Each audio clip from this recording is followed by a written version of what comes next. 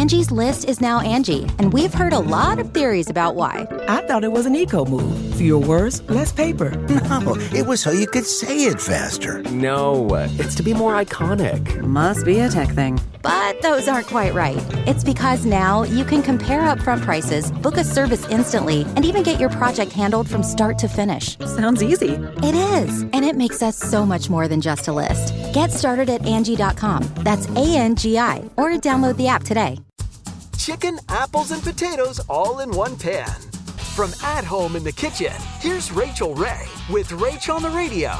So we've got grainy mustard, aged balsamic vinegar, salt and pepper, equal amounts, rosemary, and olive oil. So I'm gonna add my bone-in, skin-on chicken and potatoes to the mix, coat it evenly, and get it on a large parchment-lined sheet tray.